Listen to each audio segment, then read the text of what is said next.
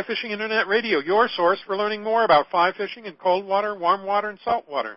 Hello, I'm Roger Maves, your host for tonight's show. On this broadcast, we'll be featuring Devin Olson, and he'll be answering your questions on competitive fly fishing. This show will be 90 minutes in length, and we're broadcasting live over the Internet. If you'd like to ask Devin a question, just go to our homepage at askaboutflyfishing.com and use the Q&A text box to send us your question. We'll receive your question immediately, and we'll try to answer as many of them as possible on the show tonight. And while you're there, make sure you sign up to receive our announcements so you don't miss out on any of our future broadcasts. You'll see a form in the right column on the homepage. Just fill in your name and email address, and we'll keep you informed. This broadcast is being recorded and will be available for playback on our website about 48 hours after the show ends. So if you have to leave early, you can return to our website at your convenience and listen to the recording at any time. The content of the broadcast is copyrighted and is the property of the Knowledge Group, Inc., doing business as Ask About Fly Fishing. Recordings or transcriptions of this program cannot be distributed or sold in any form. When we return, we'll be talking with Devin Olson about competitive fly fishing. Baja Fly Fishing Company is dedicated to fulfilling your vacation dreams. And just so there's no mistake, they derive as much pleasure helping a novice improve as they do fishing with a pro. From the casual to the hardcore, they can match your expectations with their experience and coaching. A vacation with Baja Fly Fishing is more than just a fishing trip. It's a full-on Baja experience that you will remember forever. They know the Baja after 40 years of traveling its back roads, kayaking its shoreline, surfing and snorkeling while pioneering the fly fishing techniques that have evolved into the tactics used today. They are well-versed in fly fishing the beach, in kayaks, on pongos, and are well-versed in all tackle types. Join them in pursuit of roosterfish, dorado, marlin, sailfish, wahoo, jack crevalle, yellowfin, skipjack, and many other species. Learn more about Baja Fly Fishing Company by visiting their website at BajaFlyFish.com. Again, that's BajaFlyFish.com. Before we introduce Devin, I'd like to let you know about the great prizes we have to give away tonight. And for our drawing, we'll be giving away a one-year membership to the Fly Fishers International and a one-year subscription to the Fly Fishing and Tying Journal.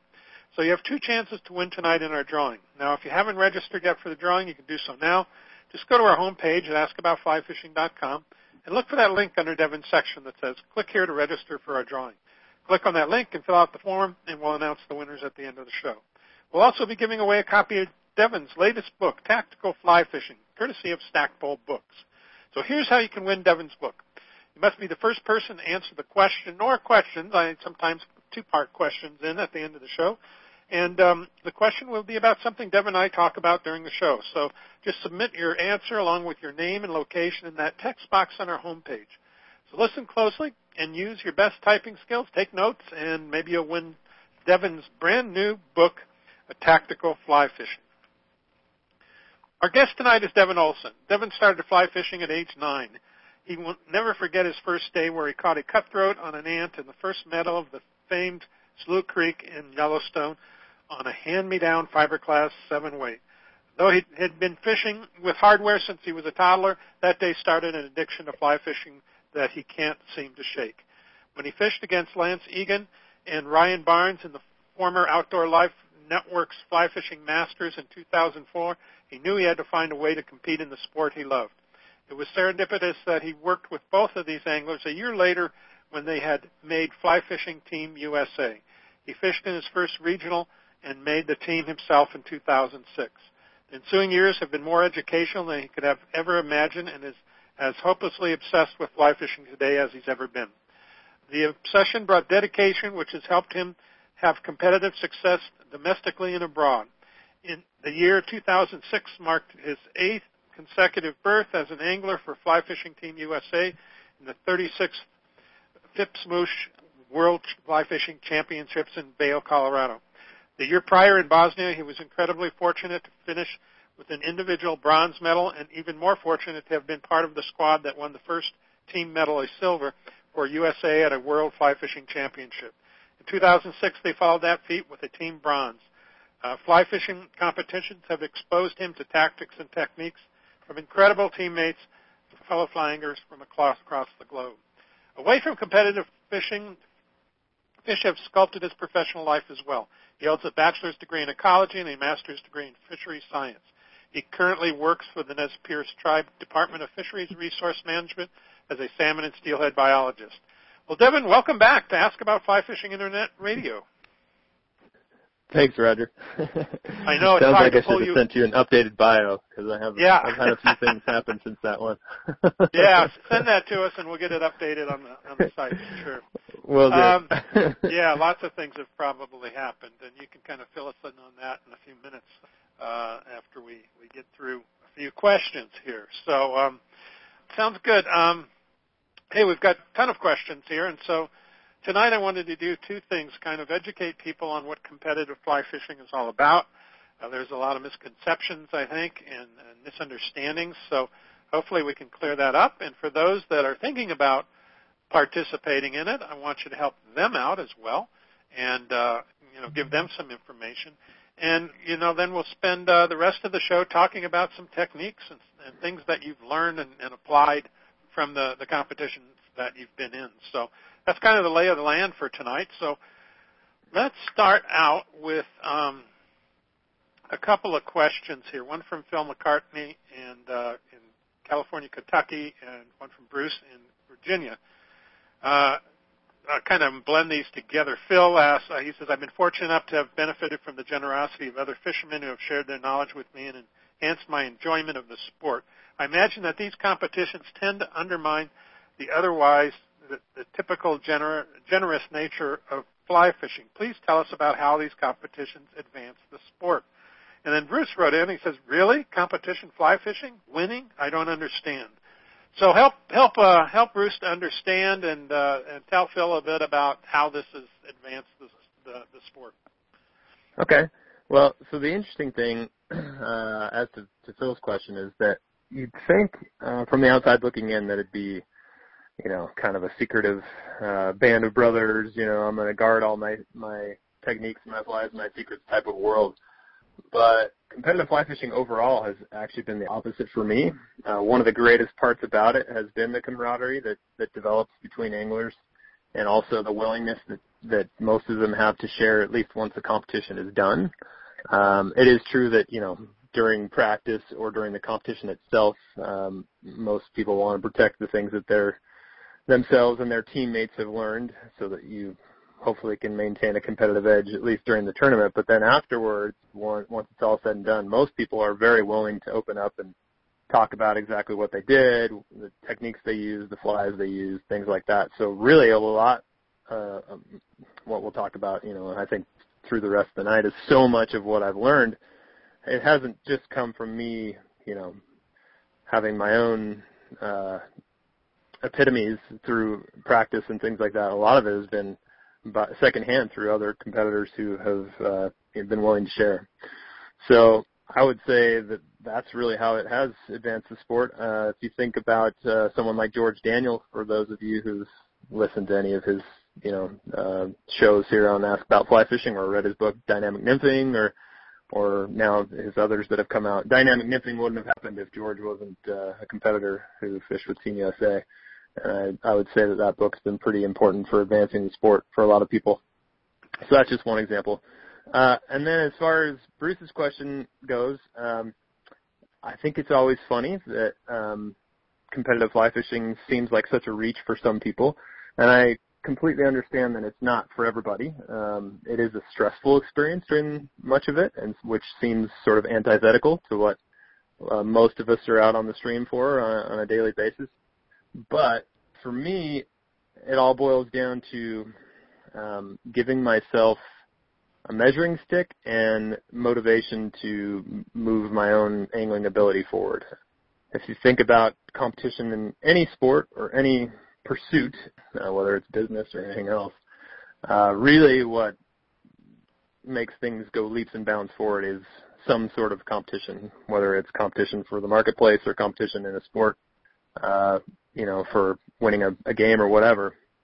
It's the developments that happen from competitors trying to get an edge that really make things move forward. And that has certainly happened through competitive fly fishing for me and for many of the other anglers that compete in it. And it's also just a really exciting thing for me. It's about as close as I get to having an extreme sport that I can go get an adrenaline rush, and it really is a unique thing where you go through all sorts of human emotions that you might not go through otherwise, and sometimes in the spaces a day. I bet. From a horror to ecstasy and in between. Yeah, and anytime you compete in anything, I think it tends to give you like laser focus, of absolutely, blocking out whatever else is happening in the world, and there's one thing that you need to focus on, whether it's golf or fly fishing or who knows, acrobatic kite flying.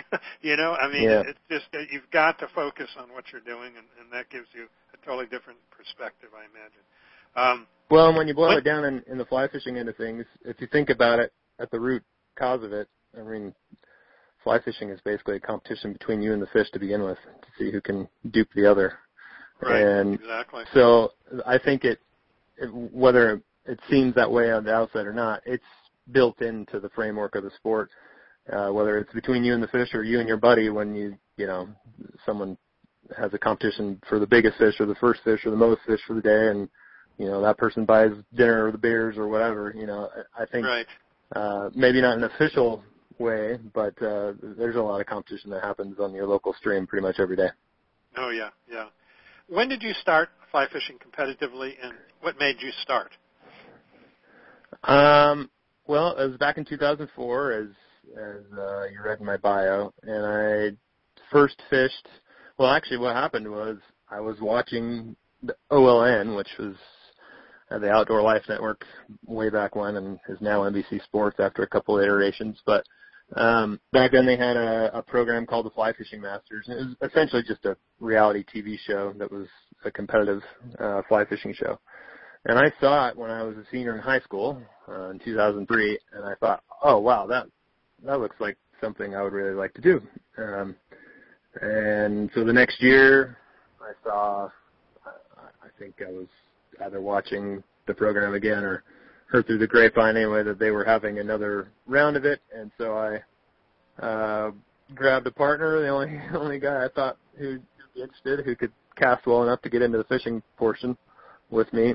And we went to Oregon and competed in the Western Regional they had there for that show. And when I was there, I already knew Lance Egan from the local shop that he worked at, but I met him and his partner Ryan Barnes at the tournament, and we ended up competing. I can't remember if we fished directly against them or not, but certainly during the casting rounds we were competing directly to get into the fishing, and I was just so excited by the whole experience. Then the next year I ended up working with both of them at a fly shop, and they were both on Fly Fishing Team USA, and they just kind of got me interested in trying to compete for Team USA as well. And so I started learning all the techniques that it took to do so under the different rules framework that was very foreign to what I was doing at the time, and kind of the rest is all history from there. So did Lance and Ryan serve as your mentors at the beginning? Yeah, certainly. And then Lance, I would say, is still one at this point for, I don't know how many years we've been at this now. I've been at it 13 years. Lance probably 4 or 5 years longer than me. And we've been, teammates for so long that really it's just more of a teammate type relationship, and has been for, a decade plus now. But certainly in those early years, much of what I gleaned and grasped were things that Lance had already been working on. So I definitely owe a lot to him for a lot of the discoveries I've made through the years.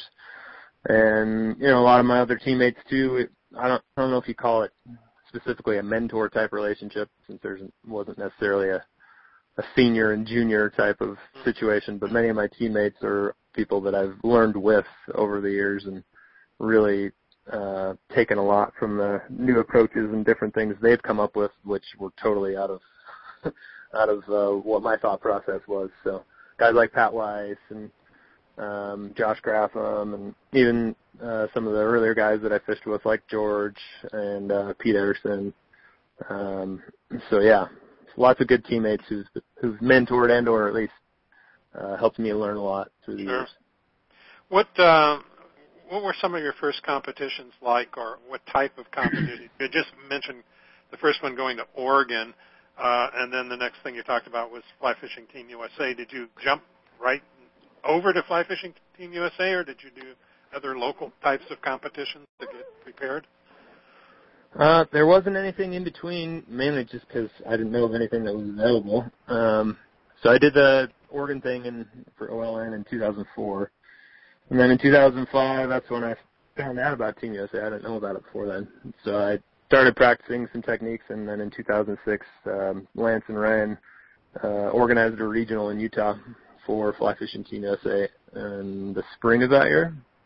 And so I qualified at that regional to make it to the national championship that year, and made the team that year, and have been continually qualifying in the year since to maintain my spot. Okay. Now, you said that, you went to a regional first for Fly Fishing Team USA that they had organized.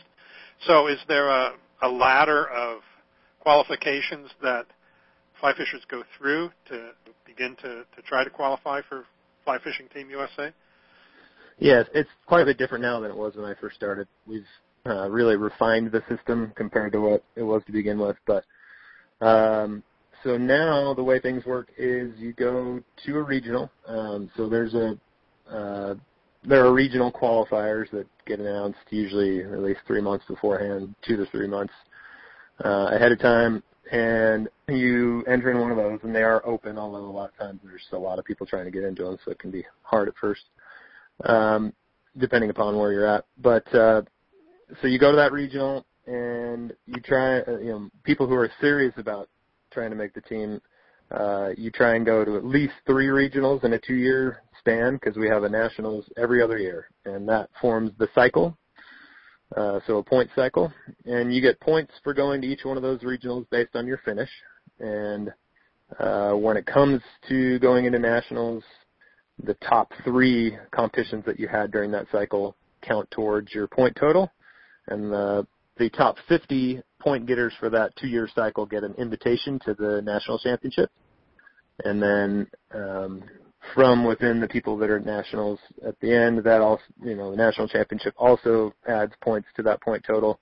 And at the end of that whole national championship and the cycle, the top 15 people by points make Fly Fishing Team overall, or Team USA overall. So there's 15 guys from across the country that are on the team. But then from within those 15 people, there's 6 of us that go to the World Championship each year. And as far as that works, the top 3 point getters at nationals get an automatic bid to be one of those 6, and then the next 3 people are voted on from within the body of the new 15 team members that make the team that year. So that it's not a given that you're going to be on the team next year if you were on last year. You have to qualify every year? Yes, if you make the team at nationals, then you're going to be on the team for 2 years, because there isn't another nationals for another 2 years after that. But yes, you have to qualify during each cycle, at each nationals. If you haven't put in the work and the time and gotten the results, then yeah, you won't remake the team. And likewise, it's not a given just because you've been on the international team before that you'll go again if you qualify. It's still top 4. Yeah, not at all. Yeah, okay. Most of the guys that have gotten to that point, as long as they go to enough regionals, they're at a level where they normally will qualify. But it certainly can happen that you won't remake it. Thankfully, we have a pretty dedicated group of guys that are at the top that keep on the steam and have been consistent. Yeah. Now, from those early competitions, I know you've learned a ton, especially in techniques or so forth, but what did you learn from maybe a personal or emotional or personal management level that you got from fishing in those competitions? Not about Euro nymphing, but sure. Yeah. Well, it's interesting. I remember that first regional that I did back in 2006. The night before, I was so just mentally jacked up that I slept maybe a half an hour. I was just I was a ball of anxiety. It was crazy. I don't think I've had a worse night of sleep in my entire life. And I got to the river, and I obviously did not feel very good after that night. And my hands were shaking so bad during my prep time that I couldn't even tie knots. It took me, quite a few minutes to calm down. And then it was funny.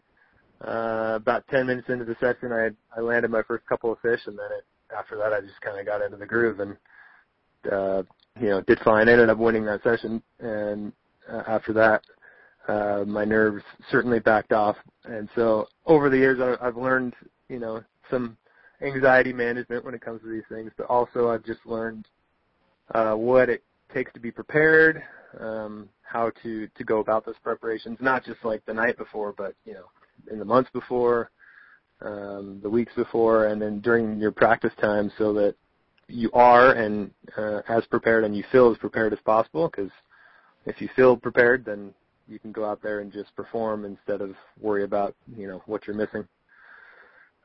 So that's been a big one for me. I've also, it's forced me to kind of delve into the world of sports psychology a little bit, and just to try and get a hold of the mental side of things, because so much of the competition side is mental and not just the things that you go through on the water, but how your brain and your body is feeling beforehand.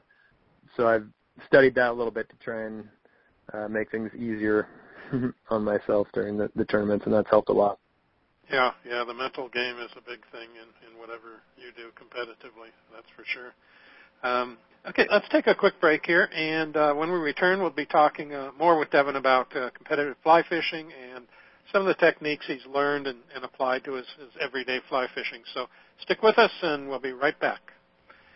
WaterMaster is dedicated to providing their customers with the highest quality inflatables on the market, as well as an unbeatable customer service and product support. They are best known for their signature products, the WaterMaster Grizzly and Kodiak rafts. These rafts are lightweight, compact, durable, versatile, and safe. The WaterMaster rafts are everything your personal watercraft should be. They have been used by anglers and hunters all over the world for over 15 years, including Dave Whitlock, one of fly fishing's greatest innovators. Dave said, "With my WaterMaster, I can enjoy more fishing per hour than any other method I have ever tried. After 2.5 years of testing 15 models of kick boats, I'm convinced that the WaterMaster is the ultimate personal flotation craft for warm and cold water fly fishing." Visit WaterMaster today and take a look at the ultimate personal flotation craft. Go to BigSkyInflatables.com. Again, that's BigSkyInflatables.com. You're listening to Ask About Fly Fishing Internet Radio, and we're talking with Devin Olson about competitive fly fishing. If you'd like to ask Devin a question, just go to our homepage, askaboutflyfishing.com, and use that Q&A text box to send us your question. We'll receive your question immediately, and we will try to answer as many of them as possible on the show tonight. But Devin, I always ask my guests, what's going on in your fly fishing world, and I know getting this book on the shelves all over the world, Tactical Fly Fishing, has definitely been top of the list for you, probably. So tell us about this new book, how it came about, what's in it, and why people should buy it. Yeah, so a few years back, right about the time I probably wrote that bio, I started a business called Tactical Fly Fisher, and it's now my full-time job. And so pretty much it's an online resource for gear and fly tying and everything else, kind of driven by the competitive world, but for everyday anglers. And as part of that, I have a blog, and my editor, Jay Nichols, was reading some of the posts I had originally, and he already knew about me from George Daniel when George mentioned me in dynamic nipping way back when. And so Jay contacted me and just kind of asked if I'd be interested in writing a book, and that wasn't an opportunity I could turn down. So basically what came out of it, originally I was thinking of writing a Euro nymphing specific book, but thankfully Jay pushed me to go a little further, and what ended up coming out of it instead is more of a book that's just kind of taking a tactical angling approach, having sort of a system for when you hit the water and even beforehand to prepare yourself and make observations and do things that'll really inform the way that you fish the water in front of you that day. And So it's kind of getting into the mind of being, at least having strategies that come out of competition and how you can apply that as an everyday angler, whether you're competing or not, and then hopefully have some more success for you. Yeah. Now, you also had, before the book, you had published several DVDs as well on your own nymphing. Yeah. So my teammate Lance Egan and I, our friend Gilbert Rowley, filmed and edited 2 instructional films for us. The first one's called Modern Nymphing, European-Inspired Techniques, and then so that's kind of like a foundational European nymphing video that'll get you going with the method. And then we also filmed a second one called Modern Nymphing Elevated, Beyond the Basics, and that's meant to be kind of like a master class now that you've, tried European nymphing and are at a certain level. How can you take it to the next level? And actually, that's one of the things that we're now going to be working on this spring. And in March, we'll be shooting another one that will try and help put some video to the book a little bit and bounce off each other to support the text in a video format also. That sounds great. Now, again, your website is, drop the domain TacticalFlyFisher.com. TacticalFlyFisher.com. So, and we do have his new book, Tactical Fly Fishing, on our homepage there in the right-hand column, so you can get it from Amazon if you want to get it there, or go to Tactical Fly Fisher and also order Devin's DVDs as well. Jim Lewis in Jackson Hole, Wyoming, just wrote in on the internet. He says, do you offer any Euro nymphing clinics? Well, I used to do some guiding, but the site has gotten busy enough now that that's not a possibility for me anymore. So I do some clinics occasionally for clubs and things like that. And at some of the shows, I will be doing one for the Wasatch Expo that's coming up here in April, which that's not too far from Jackson for you, Jim. So if you wanted to come down to the expo, you could probably try and get in either my clinic, or I know Lance and maybe even George will be back out doing similar clinics again as well. Yeah. Okay, good. Well, that kind of fills us in. And you've been doing the show circuit too, right? I know you were. Yep. Been at the fly fishing show. I've done a couple of those, and then I'm on the road a lot at clubs at least until June. Yeah. And then starting up again in the fall. Well, good for you. Keeping busy. Yeah. Well, tell us a bit about some of these international competitions you were in. Maybe some highlights of, super hard or challenging experiences, based upon locations or that kind of highlight a couple of those for us so we can get a feel for what you're walking into. Yeah, so last year in Italy was my 10th World Fly Fishing Championship. And let's see, I've been to, I got to rattle them off in my head. So the first one was in Scotland, then I was in Poland, then I was in Italy in a slightly different area, but still northern Italy in the Dolomites. Then Slovenia, Norway, the Czech Republic, Bosnia, Colorado, and then Slovakia, and then last year back in Italy again. So those are the countries I've been to for the World Championship. And, over the years I've seen all sorts of crazy and hard things at them. Many of the years I've walked up to a beat of river that I'm fishing, a designated beat, which I think we're probably going to talk about that here in a bit. And you get there and you're like, holy cow, this should not be a beat of water that I'm supposed to fish for 3 hours. I remember one in Poland on the San River, one of the lower sectors on the San that I showed up to once, where the deepest piece of water in that entire beat was maybe mid-calf. And I was just sitting there thinking to myself, how am I going to catch fish out of here? And I did end up catching one fish out of that beat, and I think it was one of 2 fish that were caught out of it the whole tournament. And then I've had other things, like in Norway, I showed up to a beat on the Austervesna River where I basically had a lake. It was like a 35-foot deep giant pool with no backcast room and a cliff that I had to stand on for my entire beat while the guy below me had a pot of rising fish, and I was sitting there watching him catch fish on dry flies. So you get some challenges with non-traditional water types for beats when you show up with them. But I think the one highlight for me that I always, kind of my favorite memory is, well, obviously, when you win medals, you have good memories from it. But in 2015, when we were in Bosnia, we were kind of on waters that most of us didn't expect to do well on, simply because there was a lot of spring creeks and flat techie type fishing, which most of the members on the team are from the west, and we're used to high gradient mountain type rivers and tailwaters and things like that. So spring creek fishing in Bosnia wasn't really up our normal alley, but we just went about it in a typical way and figured some things out and figured the lake out, which helps. But then I went into the last session during that tournament, and I was in first place, and I knew that if I got beat 1 through 10, probably I was going to be world champion, because beats 1 through 10 on the Sanica River in the last session, those beats had been kicking out all the high numbers on that river, and pretty much just by being there, I would have had a good enough shot that I probably could have kept my lead. But, as the bus was driving by and they were telling us, they announced on the PA system on the bus once you get to the venue, which beat you're going to.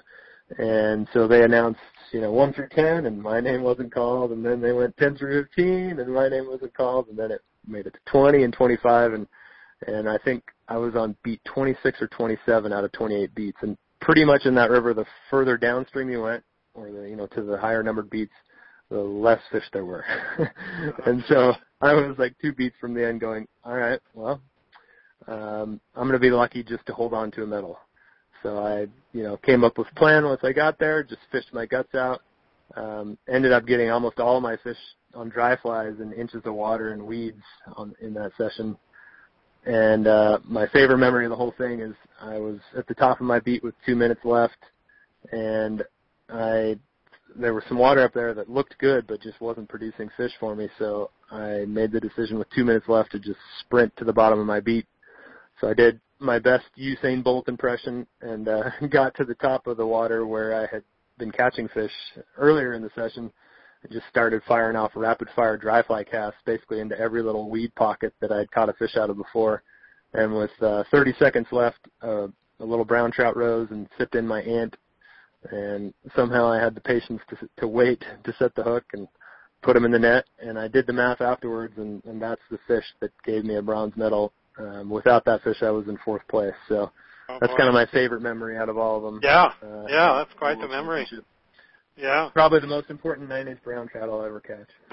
Yeah, it's pictured in your mind forever, yeah. How do they determine the beats? Is it random or what, a drawing or what do you, how they? Yeah, so I mean, the organizers set the beats beforehand, so they'll walk the river and they'll stake it out. And technically you're supposed to provide equal holding water, but that's a pretty darn hard thing to do, especially at a world championships when you have 25 to 30 beats you got to put together. But normally they're somewhere between 80 and 200 yards long, and it all just goes by random draw. So the way it kind of works is when at a world championship or any tournament like that where there's 5 sessions, you'll have a 5-man team, and so one person from each team goes in a group, and that group rotates between all the rivers and the lakes that are in the tournament. They rotate in a certain order, and you fish directly against those people that are in your group during each session, and there's 5 sessions. And so every session you randomly draw a beat on that river where you get to go fish for your 3 hours. So it's all just computerized, and that's how you end up. A lot of people, I don't think, understand that there are pretty strict restrictions that are placed upon you to compete in these international tournaments. What you want to explain what you can and can't do as far as rigging up and flies and so forth? Oh, yeah, okay. So as far as the rules go, a lot of what, at least nymph fishing-wise, a lot of what most people are familiar with in the U.S. certainly, or you just simply can't do.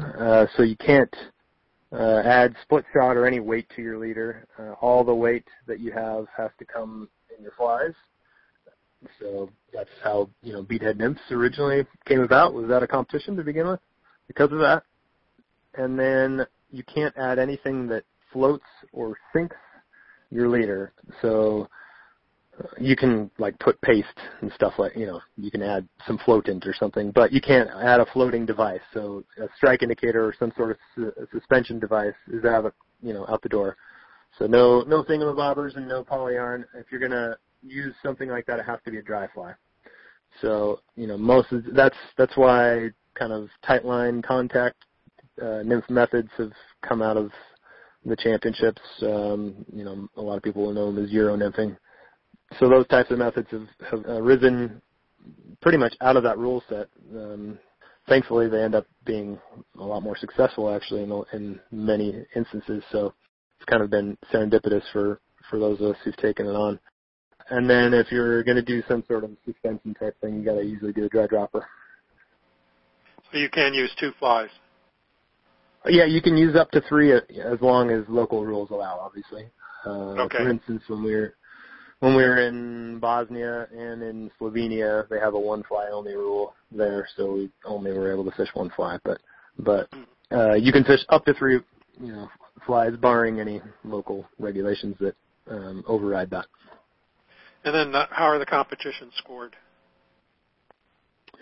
Well, so going back to what I was talking about before, where you're in that group of anglers, you show up on a river and you fish that river for 3 hours, and you pretty much try and catch as many fish as you can most of the time. And there's a formula that combines the size and the number of fish. So you get 100 points for catching a fish, and then you get 20 points for every centimeter of length on top of that for each fish.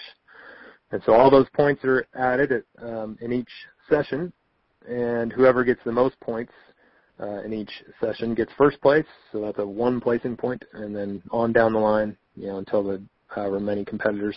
If you don't catch fish at all, then you get the maximum number of points. So if there's 25 guys in the group, then you'll get 25 placing points. And then, so that's 1 session, but you'll have 5 of those sessions in a world championship. And so all of those placing points are added up at the end.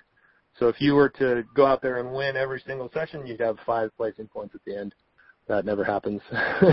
But pretty much guys are ranked from top to bottom at the end of the tournament by those placing points. So whoever has the fewest wins. If there happens to be a tie, then it is broken by the number of fish points that each of those anglers had cumulatively from each of the sessions. And do you have a monitor assigned to you then to measure and those fish and count? So in competition parlance, they call them a controller, and you've got a controller that stays with you on the river, and they make sure you're following the rules, and they measure your fish before you release them and record the length and all that. And then, they take care of the rule following end of things. Mm-hmm.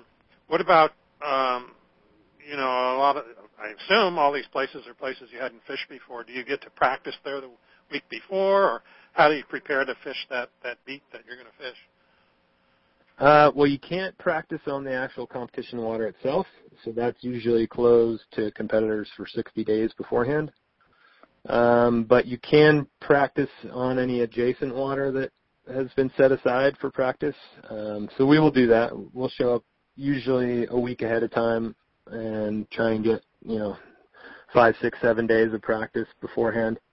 Sometimes it's pretty helpful, and then other times the water that you practice on is completely different from where the competition is held, and so it really doesn't give you much information. But yeah, you try and prepare for it if you can, but a lot of it ends up being instinct and just going off of whatever else you can glean during the sessions. And one of the things that really helps is we communicate with each other in between sessions, and then at night we have team breakdowns of everything that happened and what worked where and what didn't, all those types of things. And so your teammate information in between and after sessions is really helpful for later sessions in the tournament.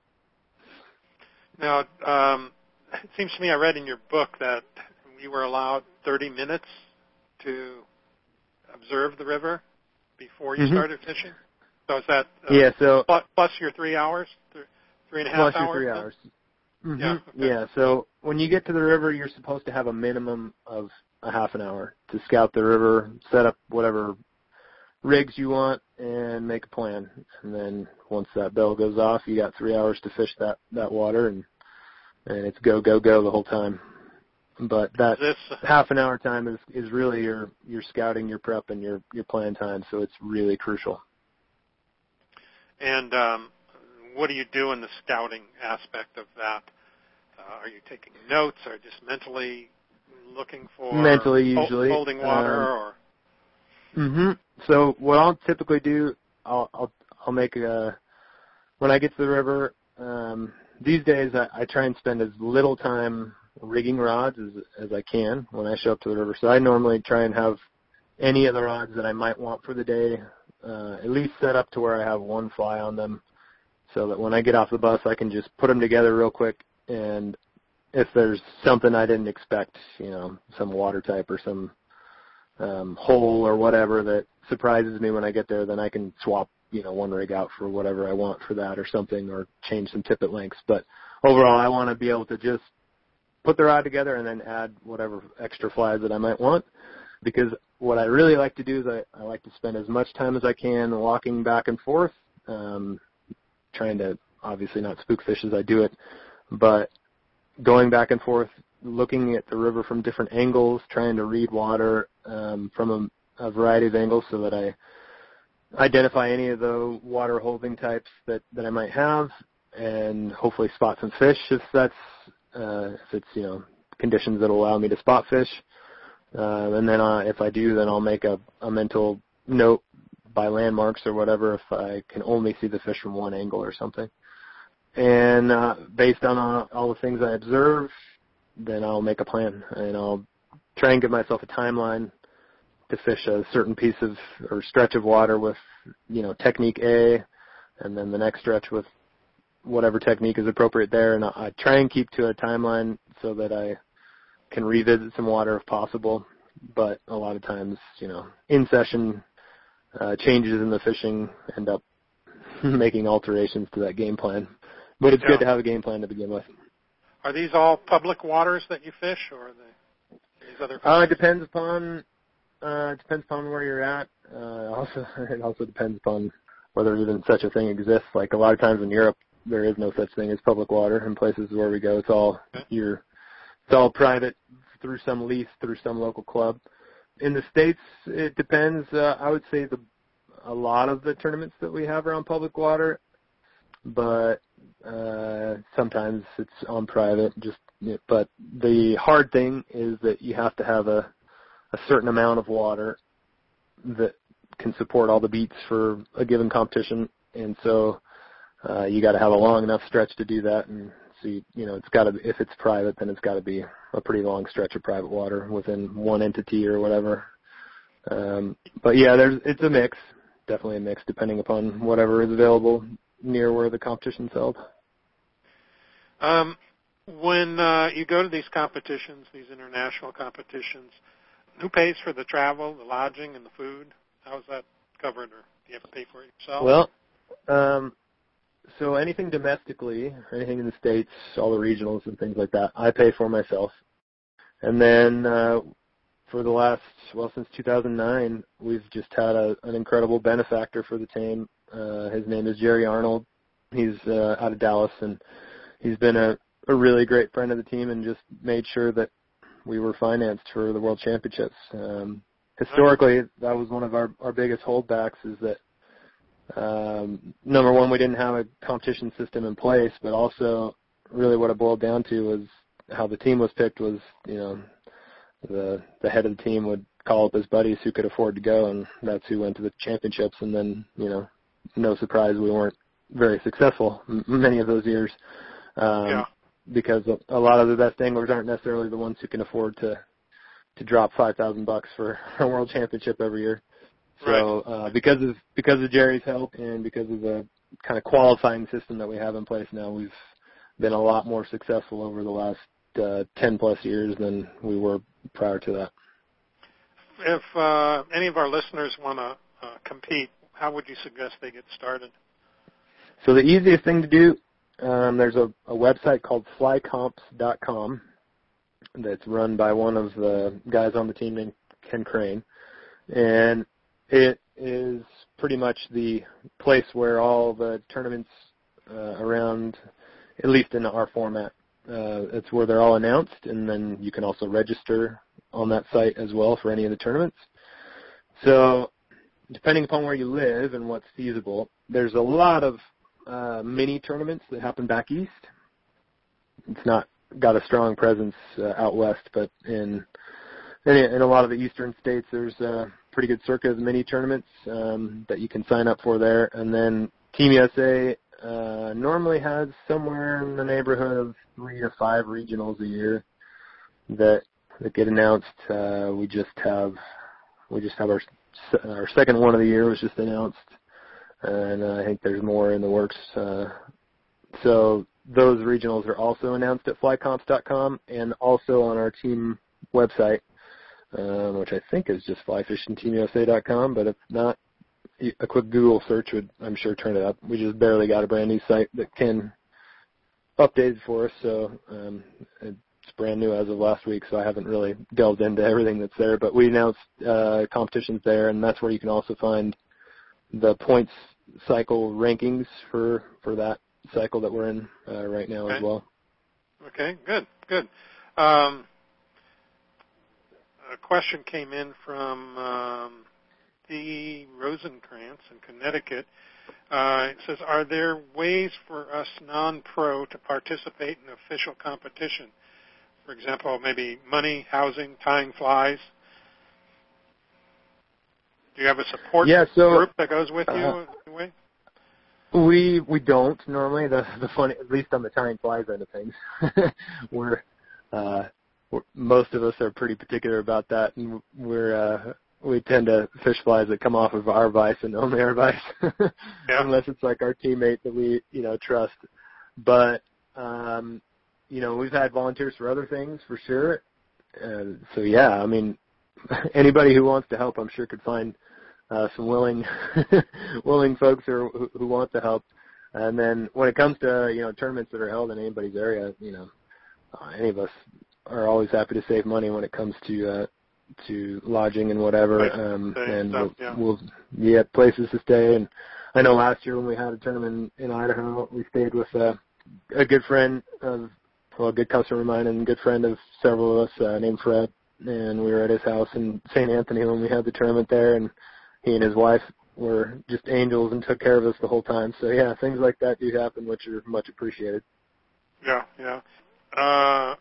And if he also asked if somebody wanted to get a hold of you guys to give talks at local clubs, just contact you individually, or is there some other contact? Yeah, it's probably the easiest way, or you might be able to, I can't remember if there's an email address on the web page that just got put up or not, but you can contact either through email. Our team captain, Brett, would answer any of the emails that come through the web page, and also we do have a team Facebook and Instagram page, so you could find either of those, and I'm sure if you send a message, Brett would at least put you in touch with whoever your closest local guy is, or someone who you specifically were interested in having to come present. Yeah, great. Well, let's take a quick break, and when we come back, we'll talk about gear and rigging and finding fish and flies and all kinds of things that maybe you can lend your learning experience to from questions from our audience. So we'll be right back, and we'll address those questions. Looking for that shot at a permit? Whipray Key Fishing Lodge in Belize is where you want to be. When you stay at Whipray Key Fishing Lodge, you're on a private island, and you're only minutes away from some of the finest permit fishing in Belize. Whipray Key is just a 30-minute boat ride from Placencia. Once you're there, you'll be fishing Permit Alley, one of Belize's best fisheries, and you won't be taking long boat rides to get started. You'll fish with world-class guides like Daniel Cabral, whose family has fished the area for over 30 years. Want to switch it up and fish for tarpon and bonefish and make it a grand slam? They can make it happen at Whipray Key Fishing Lodge. Book your next adventure now. Visit whipraykeyfishinglodge.com. That's Whipray, C-A-Y-E, fishinglodge.com. You're listening to Ask About Fly Fishing Internet Radio. We're talking with Devin Olson about competitive fly fishing. If If you'd like to ask Devin a question, just go to our homepage at askaboutflyfishing.com and use the Q&A text box to send us your question. We'll receive your question immediately, and we'll try as many of them as possible on the show tonight. Okay, so let's talk about gear. We've got several questions on gear and rigging. You had mentioned that you take several rods into competition. What size and weight rods do you bring with you? Well, normally when I go to a World Championship, I probably bring about a dozen rods with me, and especially if there's a few lake sessions. But if it's a lake session in a championship, I'm probably fishing a 10-foot 6-weight most of the time. And then if I'm on the river, it all depends upon the size of fish and the specific techniques that I plan on fishing. Like in Italy last year, most of the fish that we were fishing for in the rivers that were smaller on average, and it was really fine tippet was important as well. And so I fished mostly 2-weights the whole time, 10-foot 2-weights and 10-foot 2-inch 2-weights. And then I also had a 9-foot 3-weight that I had as just a dedicated single dry fly rod there. But in other tournaments, I'll fish 10 or 10.5, 10-foot 8-inch 3-weights for a lot of the Euro nymphing stuff. It just kind of depends upon what I think is appropriate for the size of the river and the fish in each circumstance.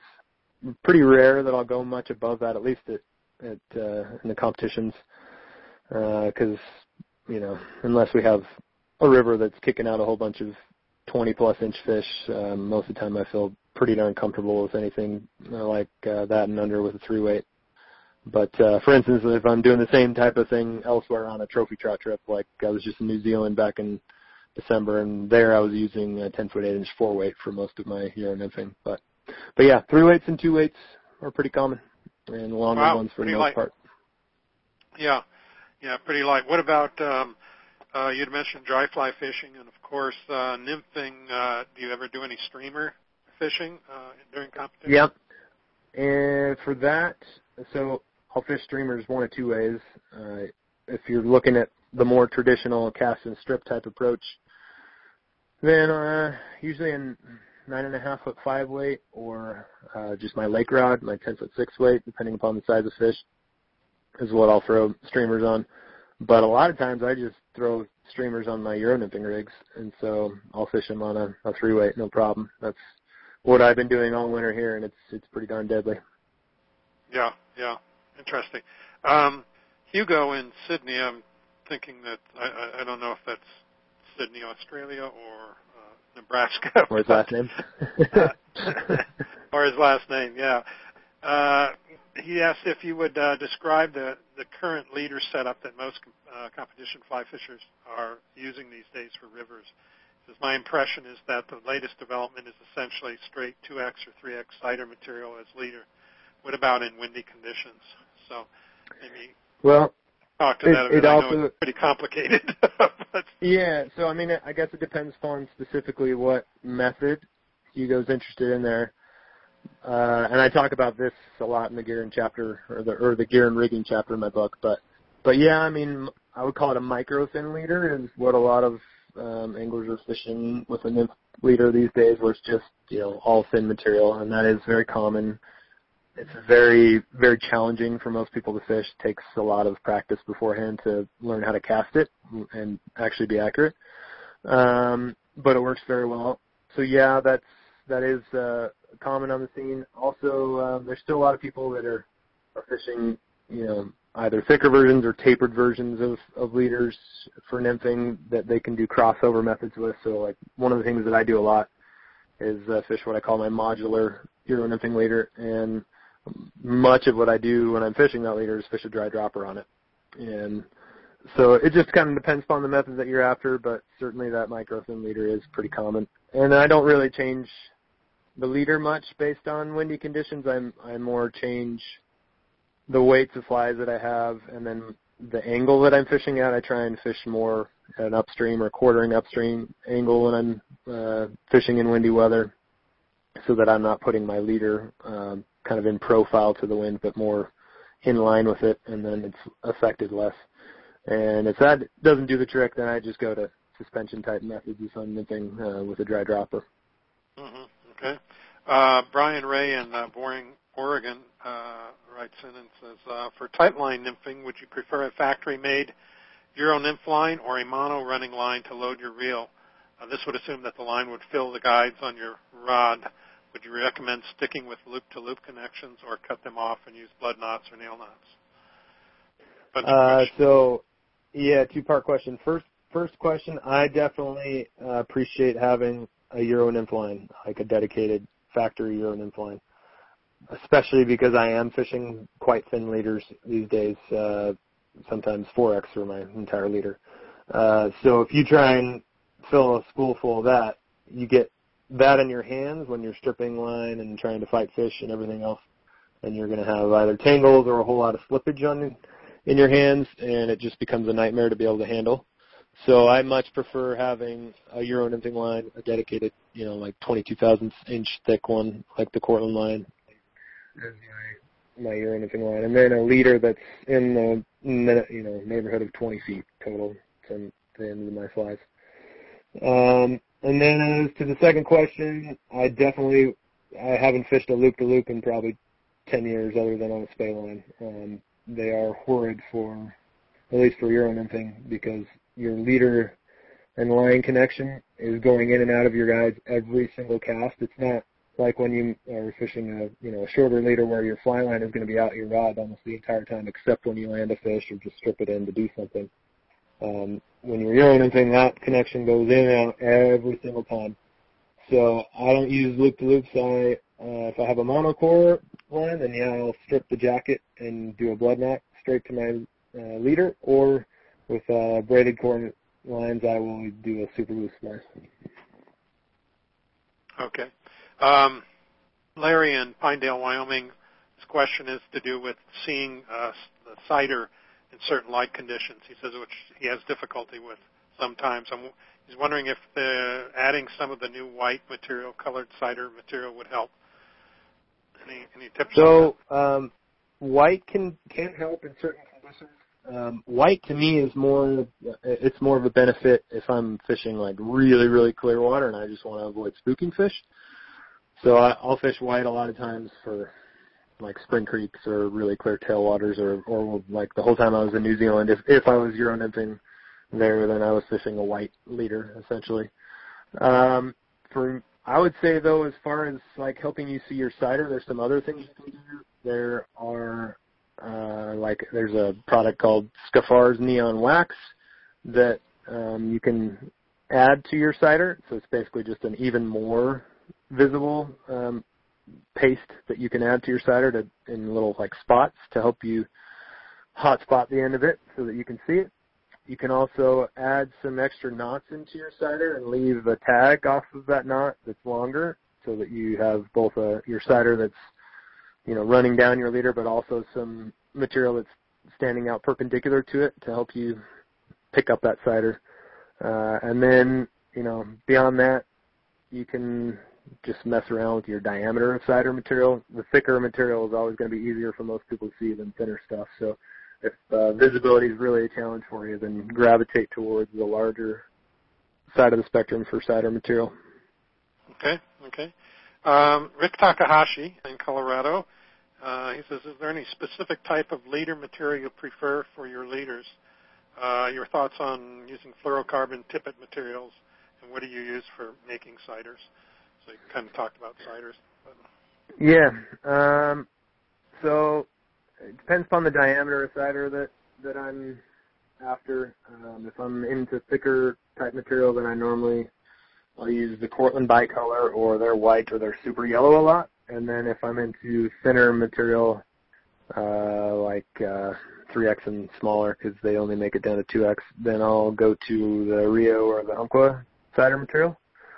So mostly, kind of factory available material specifically for that purpose. And then I do use fluorocarbon for my tippet, mainly just for the abrasion resistance properties and things like that as much as anything. I swapped back and forth between nylon and fluoro for a long time, and I can't really say that my catch rate was held back by having nylon. But what fluoro kind of afforded me was just longevity of the rig, especially when you're nymphing and coming in contact with rocks and snags, or making an errand cast into the trees behind you or something like that. The fluoro tends to be a little more durable in that situation and avoid abrasion resistance, or has abrasion resistance. So that's why I use fluoro most of the time. Okay.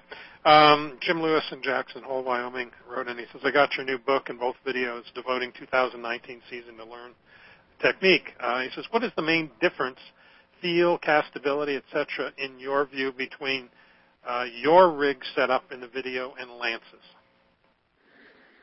Well, I'm assuming he's talking about just the 2 liters that we just gave 2 simple liter formulas in our first video, and the main difference between them, Lance's has a taper to it in the butt section, whereas mine is a level 20-pound butt section in that formula. So it's pretty much like the modular leader that I have talked about later, with a few minor exceptions. The main difference in between them is 2 things because of that taper. Number one, my formula doesn't have knots in the butt section so that it slides through the guides easier. That flat butt section also tends to kind of overpower the turnover on it, at least for how thin the leader is. So you get kind of a hard kick with that leader, and it's on purpose, so that if I want to do some sort of tuck cast or really kick over a dry dropper rig without having to punch it, then that thicker level butt section kind of over transfers the energy towards the end of the leader.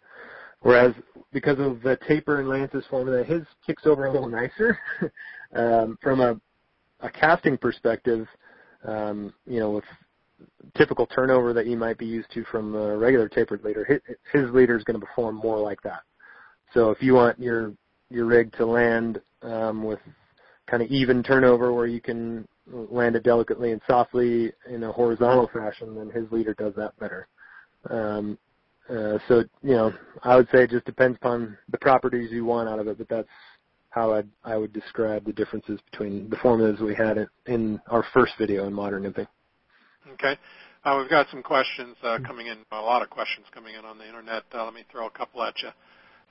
Any tips? This is Mike in Madison, Connecticut. Any tips on how to choose tippet length for a piece of water? And is it possible to lose contact with your flies if your tippet is too long? To answer the second part of that, yes, it is possible to lose contact, especially if you're fishing pretty light flies. So one of the things that I have kind of done a little more over the last year or so, especially after fishing with Julian from the French team, is I have been fishing shorter tippet than I was previously. I would just say to keep it simple, try and keep your tippet to 1.5 times the depth of the water and not really any more than that. Now, obviously, as you're going to be moving around, you're going to be going to a bunch of different depths, so that you're not going to be wanting to change tippet, all the time. So if you kind of have an average depth in the piece of water that you have in front of you that you think you're going to fish, try and set it to where you're at 1.5 times that depth.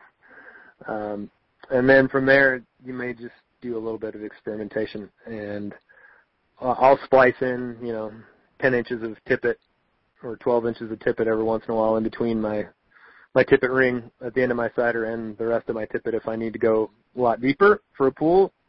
And likewise, I'll chop some out if I'm going to fish a long pocket water or riffle stretch that's really shallow. But, if you can hit on average around that 1.5 times the depth of the water mark, then you're probably in the right ballpark.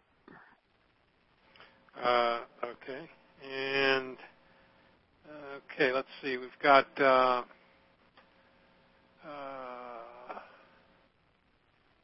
says Ethan Ram in New Milford, Connecticut. In your recent blog on rigs for sight fishing, you shared your modular sight fishing leader, which was interesting because it did not include a sighter and consisted of multiple segments. My questions are, did you exclude a sighter because of concern for spooking fish? And 2, what did you use to detect strikes, or were you able to see the fish take given the clarity of the water? And 3, did you put UV resin over the leader section knots? Okay, so let me take those 3. Remind me if I don't answer them. Sure, we go sure. right. So, yep. So as far as the cider goes, in that specific situation, yes, I was worried about spooking fish. I was fishing in New Zealand where, the water can look like air at times. And so I was wanting, nothing that would signal to the fish that a leader was coming their way. So I didn't use the cider, at least when I was casting at distance with that sight fishing rig. I did do some Euro nymphing while I was there, but, I also shared that rig.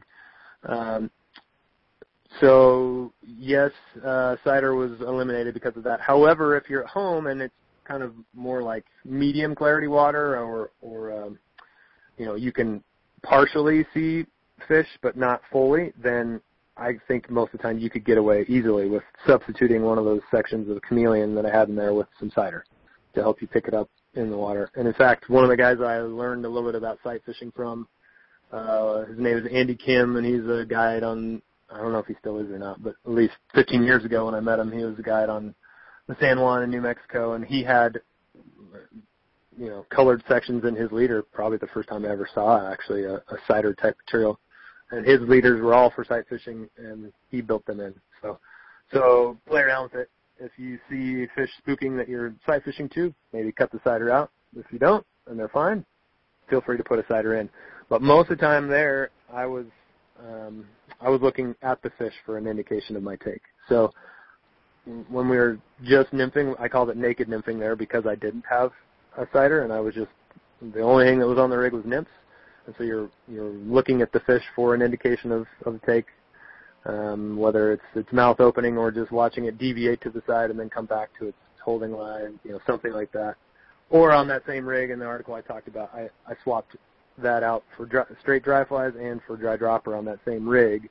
And so obviously when I had a dry fly, I could see the fish eat, or if I was fishing a dry dropper, then the dry was becoming my indicator at that point. And then I think there was one last question, something about last one was sense or something. Did you put UV resin over your leader section knots? And no, I never do. And that approach really hasn't ever made sense to me, simply because you're drastically increasing the diameter of your knots by putting that. And so much of what catches in your guides is just having a big bump there. So even if that bump is smooth, so to speak, on the surface, it's still a big bump, and it's going to run into your guide. So for me, I just focus on trimming my knots as flush as possible, and all those knots are blood knots instead of like a surgeon's knot in that thicker material, mainly because that the blood knot is a smoother knot to go through your guides than a lumpier, surgeon's knot is. Okay.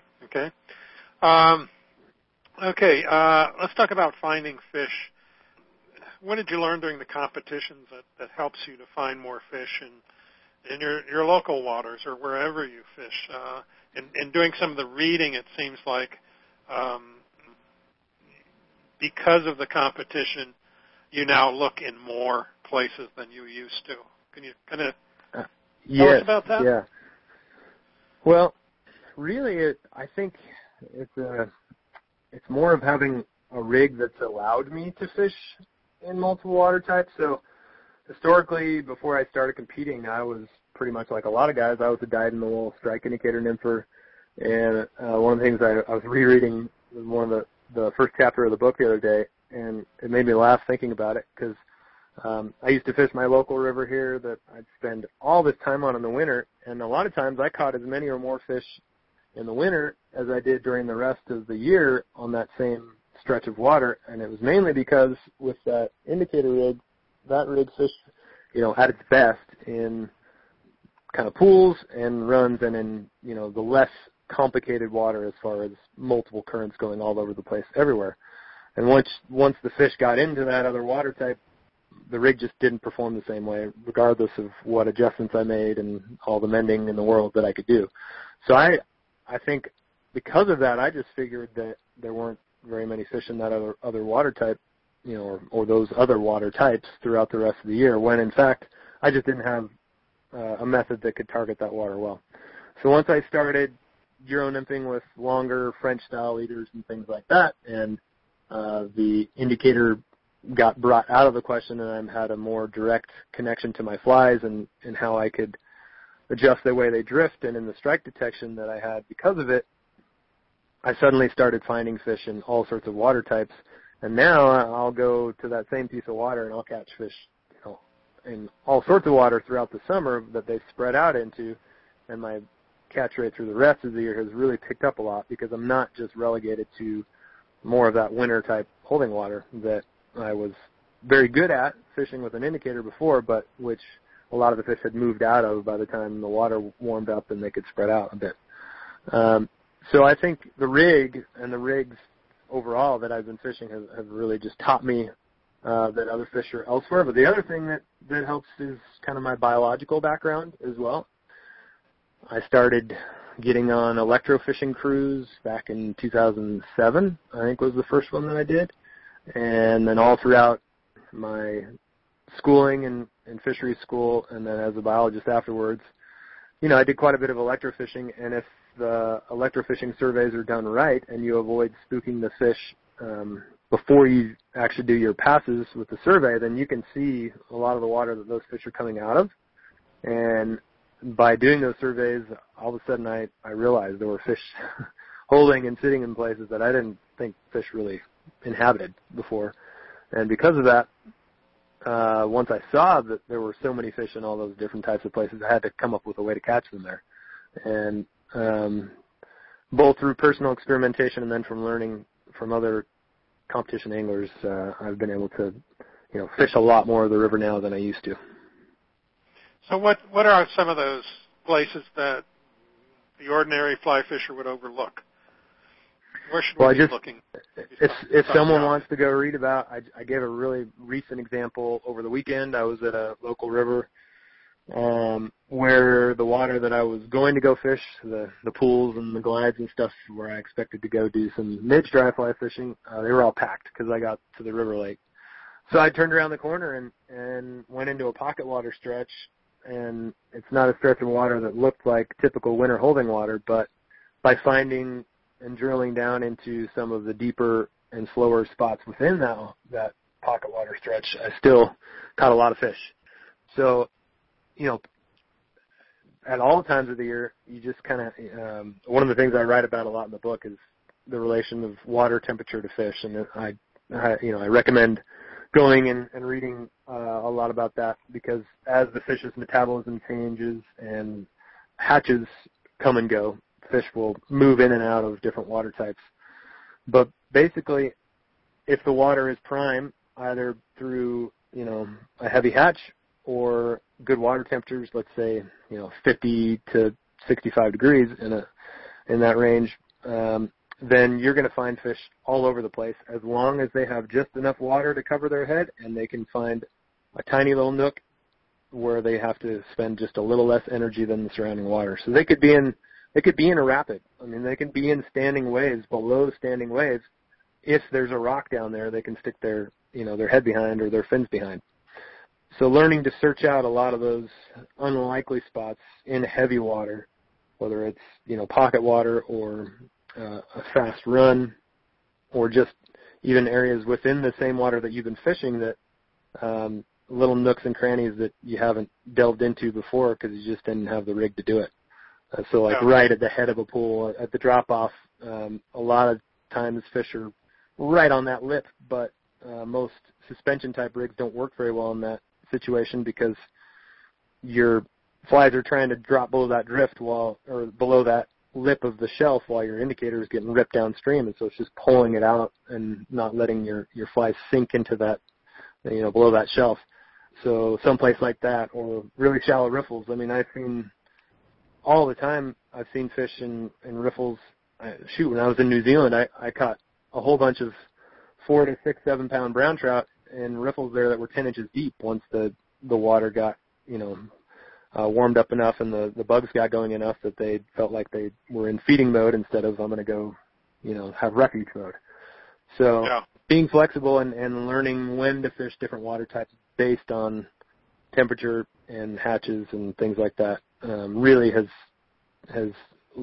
taken my catch rates and my enjoyment of the water a long ways forward, because I can now fish so much more of the river than I used to. Yeah. Bob Schmidt in Georgia, he says, if there's a hatch going on, do you try to match it or stick with Euro nymph style flies? It depends, either or.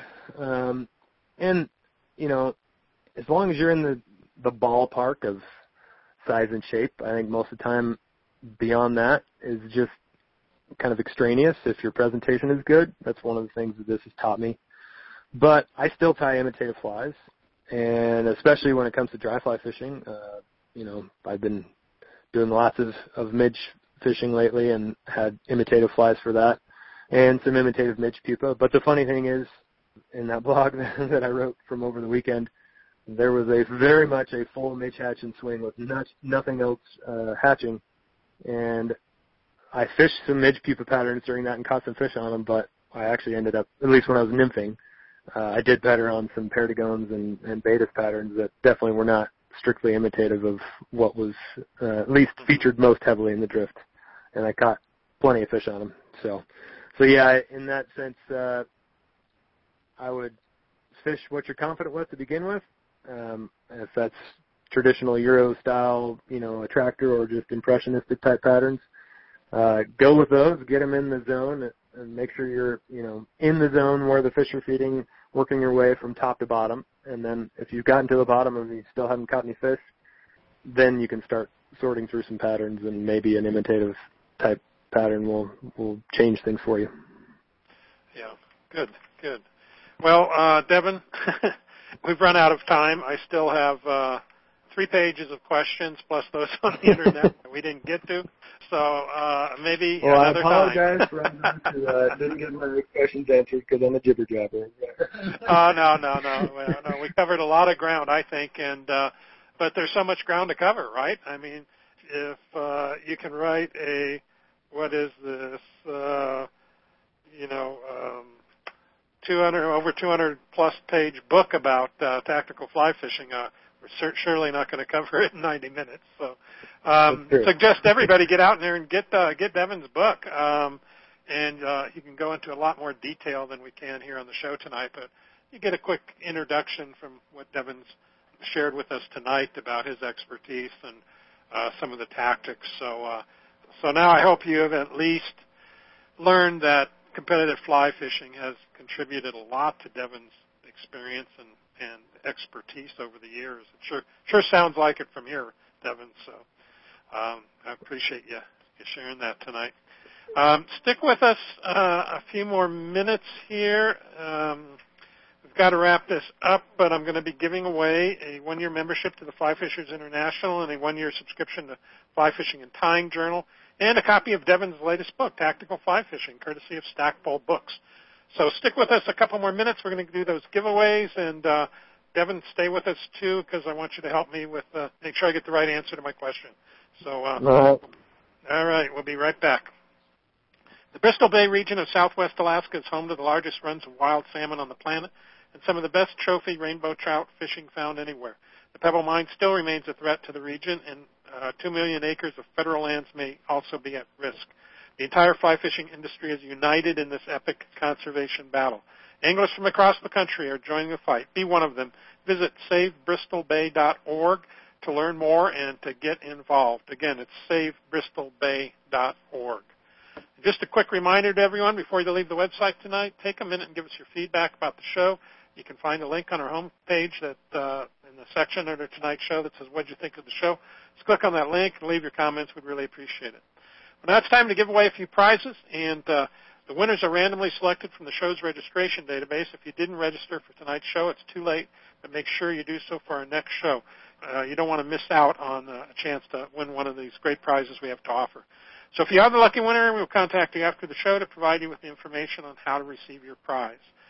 So first, we'll be giving away a 1-year membership to Fly Fishers International. To learn more about FFI, go to flyfishersinternational.org. If you're not a member, become a member. It's a great organization to support, and it is an international organization as well. So our database here and do our selection. And it looks like John Orter in Missouri. You're the winner of that one-year membership to FFI, Fly Fishers International. So congratulations, John, and thanks for playing. Our next giveaway is a one-year subscription to Fly Fishing and Tying Journal, which you can learn more about at AmatoBooks.com. And Amato Books has all kinds of books and periodicals relating to fly fishing. So check them out. And our winner for that is Pablo Signori in California. So congratulations, Pablo, on that. And we'll get you hooked up with that subscription. So I'm sure you'll enjoy it, and congratulations on that. So now we'll give away a copy of Devin's latest book, Tactical Fly Fishing, courtesy of Stackpole Books. Stackpole has always been a great publisher for books in the fly fishing realm, and a great place to check out additional books on fly fishing. So look to Stackpole as your publisher for fly fishing. And let's see here. I'll just make the question pretty simple tonight. We've got a lot of people on the call. So when Devin was talking about length of tippet, what is his guide for setting the length of his tippet? Put that in. If you're the first one, you'll be the winner of Tactical Fly Fishing.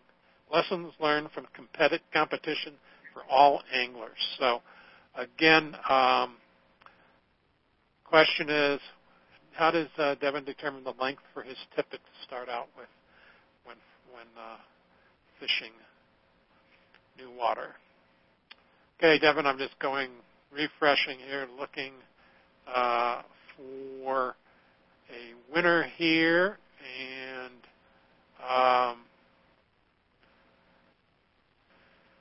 looks like we have a winner in Hugo in Washington, D.C. I can't tell from your email what your last name is. But Hugo, 1.5 times the length of the average water. Is that it, Devin? Yep, that's pretty good. That's the answer we're looking for. Okay, good. Hugo, give me a last name, give me a mailing address, and we'll get that book shipped out to you, and I know you'll enjoy it. For those of you that didn't win, just click on that link on our homepage and go buy Devin's book on Amazon, and it'll be well worth your money and your time to go through that. So, Devin, hey, again, I appreciate you being on with us. We've had you on the show multiple times. It's always been a pleasure. And there's, as I can tell, much more information in that mind of yours that you need to share, so we'll have to do it again sometime. Well, it's not hard to get me jazzed up when I'm talking about fishing, Roger. So. No, yeah. Thanks for having me on again. Yeah, you're welcome, and great having you. Hopefully, everybody, you found the archive on our website. If you haven't, just look for the link on the top line menu. In the archive, you'll find all of our past shows, over 285 shows, I believe, now. So just search by keyword phrase like trout, tarpon, Madison River, whatever you want to search for, and Euro nymphing, and you'll find the shows and previous shows I've done with Devin as well. So check that out. And by the way, I forgot to mention, Hugo, just fill out that information in the same form that you filled out the answer to the show and to the question that we asked, and I'll get the information that way. Our next broadcast will be on March 6th, 7 p.m. Mountain, 9 p.m. Eastern Time, and on that show I'll interview Drew Chacon, and our topic for the show will be saltwater fly pattern development. Drew has developed and improved many saltwater fly patterns during his professional fly tying career. Learn how Drew approaches his fly design from both a creative and a functional aspect. Join us and pick his brain about techniques, materials, and testing. We'd also like to thank Fly Fishers International, Amato Books, Stackpole Books, Whipray Key Fishing Lodge, Baja Fly Fishing, and Watermaster for sponsoring our show tonight. Don't forget to visit our website, askaboutflyfishing.com, and make sure you're signed up to receive our announcements so you don't miss out on any of our future broadcasts. Thanks for listening to Ask About Fly Fishing Internet Radio. We hope you enjoyed the show. That's it. Good night, everyone, and good fishing.